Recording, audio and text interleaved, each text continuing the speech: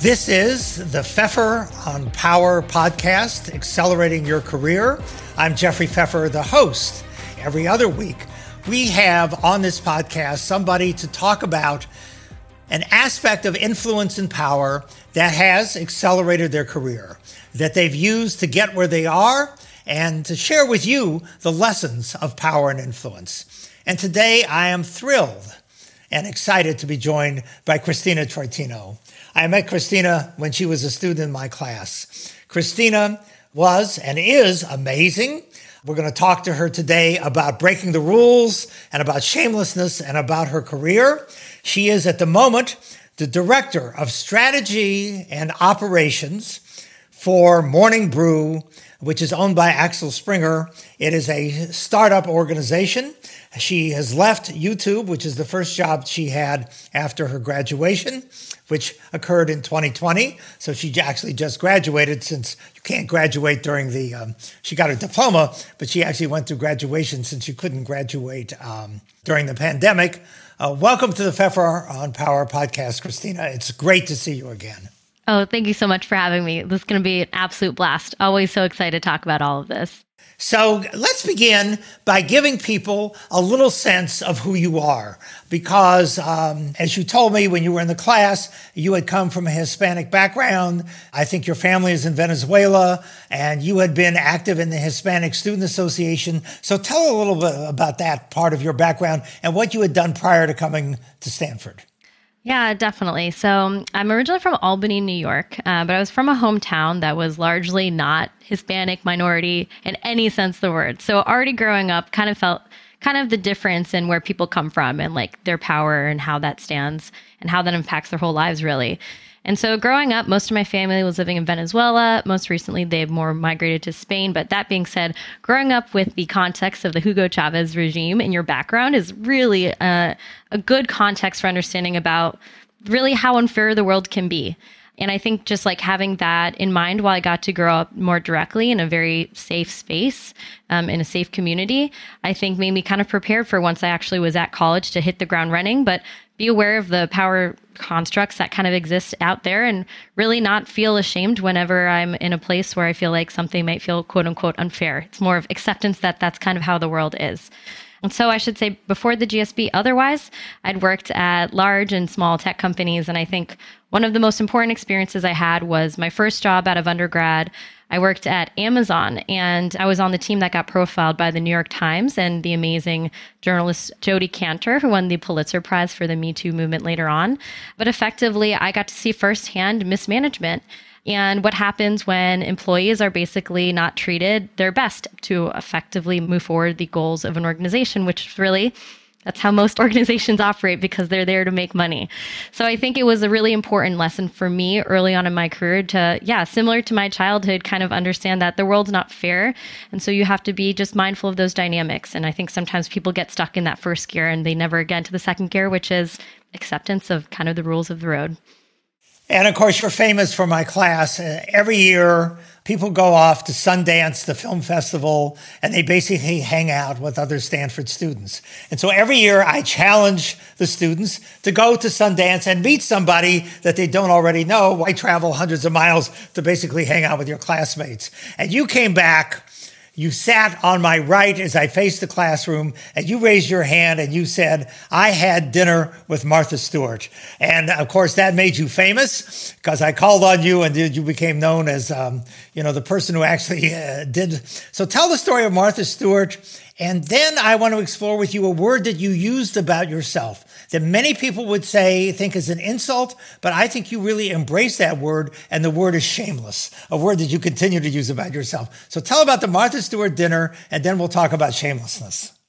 Absolutely. So the Martha Stewart story, for context, effectively, I was in your class and I was coming back from Sundance, and I think I was either concerned about missing your class and missing like an attendance mark or being late. Some flavor of that was kind of the impetus. I was like, well, if I sneak this story in, I'm pretty sure that I won't get marked as absent because it's doing real world application of the principles. I don't actually know if I've ever given you that full context of that, but felt important for the full context of this story. But effectively, I love movies. I love Sundance, but also I've done a lot of freelance writing over the years. And so with that, every time I travel, I try to think of how can I make the most of the trips and the people I can meet when I'm on them. And so Sundance is like the greatest example of that. So while I was very excited to go there with GSB classmates, I was even more excited to see who are the people I can meet while I was there, make the most of my time. And so that being said, there was this amazing organization that every year they put on this dinner that was kind of like a who's who of all these media and industry titans at Sundance. I always wanted to go into it, but I like never really knew like what would be my in. So in this year, they had opened up an interesting event to promote a nonprofit of theirs, and it related to food. I'd been a Forbes contributor on food business for the last few years. And as you pointed out in class once, Jeff, there are literally thousands of people who contribute to Forbes. Like the title in of itself is only as valuable as you make it. But that being said, I kind of knew that. And I was like, okay, how about we figure out our angle in? So what I did was kind of at this point, even like second nature, just sent an email to some generic email address I found on their website. And it was really short, so short that I was trying to position myself as if I was far more powerful than I actually am at the time as this GSB student. Effectively, it said, hey, I write for Forbes. I want to come to this dinner. Let me know if I can make one of these dates. And at the time, they had two dinners. One was with Alice Waters, who's an absolute legend, would love to have met her. And another one was for Martha Stewart. I figured Alice Waters was local to the Bay Area, which is where I lived at the time. So in my own back pocket way, I was like, maybe I can figure out another way to meet her while I'm out here. But Martha Stewart seemed like the rarer get. So yeah, basically it was just a series of emails where I kept trying to like make it seem like I was way more important than I actually was. So intentionally even like delaying responses, making up plans saying like they offered me to go to the Alice Waters dinner on a Friday and I pretended I was busy Friday night taking meetings. Obviously I was not. I was hanging out with GSBers until eventually they got me a spot for the Martha Stewart dinner. But it was an amazing experience. And I should say it didn't even stop there. At the door, I arrived with my partner at the time. We weren't even sure like if he could attend or not. And so showed up at the door with this +1 and effectively they're like, oh, who's this with you? I said, oh, well, this is my guest. And they just kind of looked at each other and they're like, okay, sure. So a lot of paths to power elements in there to unpack. But long and short of it was like, I think so many people don't even get off the starting blocks to doing those kind of things that they always want to do. And to me, as a segue into shamelessness, the fact that someone can even like ask that puts them in such better starting ground. That is like, to me, like 90% of the work for any of these situations is literally just asking. Yeah. I like that. You have to ask. Asking is important. You don't get anything that you don't ask for. And so the worst that they could have said at any point in your story is no. And there was going to be no if you didn't ask, so why not ask? That's great. So let me ask you, I want to explore shamelessness a little bit more because I think you have embraced the idea, the second rule of power, which is breaking the rules, which you kind of did to get into the Martha Stewart dinner. Many people will think that doing what you did, delaying response, presenting yourself in a more powerful fashion, basically almost all elements of that story, many people, not many people, well, some people at least, will have felt some level of embarrassment or inappropriateness around. So in the context of some of your behavior, Christina, many people would think of you as aggressive or pushy, and as applied to women, not so much to men, those are often seen as pejorative terms. So how would you respond if somebody said, oh, Christina, you're too assertive or you're too whatever? How do you think about you and your navigating yourself in this world? Definitely. So I think it's interesting, and I think definitely women are more sensitive because no one wants to get that label in the workplace. But that being said, to me, shamelessness, just from the context of my childhood, and I appreciate you bringing it up, to me, it's like you literally won't get anything unless you ask for it in life. Like just straight up, no one's incentivized to give you things unless it's in their best interest. And oftentimes people are just too caught up in their own world to deal with the betterment of someone else. So without asking, you simply can't even get from point A to B. But in terms of shamelessness, of course, what I try to center on, to your point, is like the worst anyone can say to me is no. And just like I've talked to students in your class about, the more often you get used to asking and like soliciting those things and making yourself feel vulnerable, the less scary it is every time. And so, yeah, I will say for this like Martha event, like, yeah, I'd be lying if I said part of me was like, oh, I might feel embarrassed if this doesn't work out, but that shouldn't be the deterrent for doing it at all. The fact that that is the deterrent and it's something that's, oh, the only thing keeping me back is only like my own headspace about this, that's even more reason to do it. You can manage your own headspace in that regard. And so when I talk to other people about it, it's like shamelessness is like a muscle, and you just have to keep developing it over time and keep cranking up those asks that you have of others and the things that you want to do. And it eventually becomes second order. But like most things, it's a fake it till you make it kind of situation. And I should say too, like, I think it's super important to note that like growing up, I was super shy. I still am an introvert, which people are often really shocked by. And just as you've seen with my classmates in the broader GSB community, I don't think most people would consider me like the loudest person by any means. And I think, and I should say in physical stature, I'm obviously a small woman. So I think it's even more important that I go out of my way and get my needs met and ask for those things. Just because, yeah, to your point, I don't think shameless is at all a bad thing. I think it's a good thing. It's really good to be direct and make sure people are aware of what you want. And yeah, I think shameless is one of the best things you can be described as, but I'm only insanely biased. Yeah, okay. And I love the sense of agency. I think part of what your answer reflects is the idea that if you sit back and wait, particularly as a woman with Latino heritage, particularly as a woman of small stature, particularly as someone who doesn't necessarily come from an advantaged background, if you wait for the world to deliver you things on a silver platter, you will wait forever. And so you have to be agentic about it. And that I think is what your story really reflects. Absolutely. I couldn't agree more. And I think one of the biggest takeaways I even have from the GSB was I went to the GSB thinking everyone was going to be exactly like me, and all these people who are willing to like just go out of the way, feel super uncomfortable and ask for those things. And certainly there is a higher population of that than in most places I've been, but still seeing so many competent and able-bodied people still get in their own heads about those things. It made me really realize that people who can do that, it makes a huge difference. And to me, it's, again, the effort is more dealing with your own emotions and facing the periodic rejections, if at all. Yep. It's getting out of your own way. All right. So tell a quick story then about after the Martha Stewart thing, you also did this thing because it's 2020. We got COVID. Everybody is separated. And then you started another initiative. Yeah. So for context, I graduated in the spring of 2020, which is, of course, when the pandemic first materialized and we first went into lockdown. And it was my last quarter at the GSB. And so I, like many other folks, was feeling kind of helpless. A lot of type A people with their hands kind of tied behind their back, thinking not only, oh, I miss my friends, but also like, can I do things that are like net positive? Like I feel like profoundly not helpful for the world right now in so many ways. And so part of that was we started this thing called Team Positivity Contagion. And it was basically a virtual events platform / playbook that we activated for the GSB community to host all of these virtual social events to keep us connected. And it worked well. We started thinking this was interesting. We activated this so quickly here. Is this something that like we could take to other top business schools? And I just feel like, I don't know, I think subconsciously I was like, it never hurts to have more friends and more connections, and I have the time for it right now. So that was kind of like the spirit of it. We made connections with all these other programs. We started this, and by we, I mean I started a WhatsApp group, and we invited all these people, and someone had a thought, like, wouldn't it be so cool for us to do like a shared event with all of these schools? We had 10 schools involved in this group.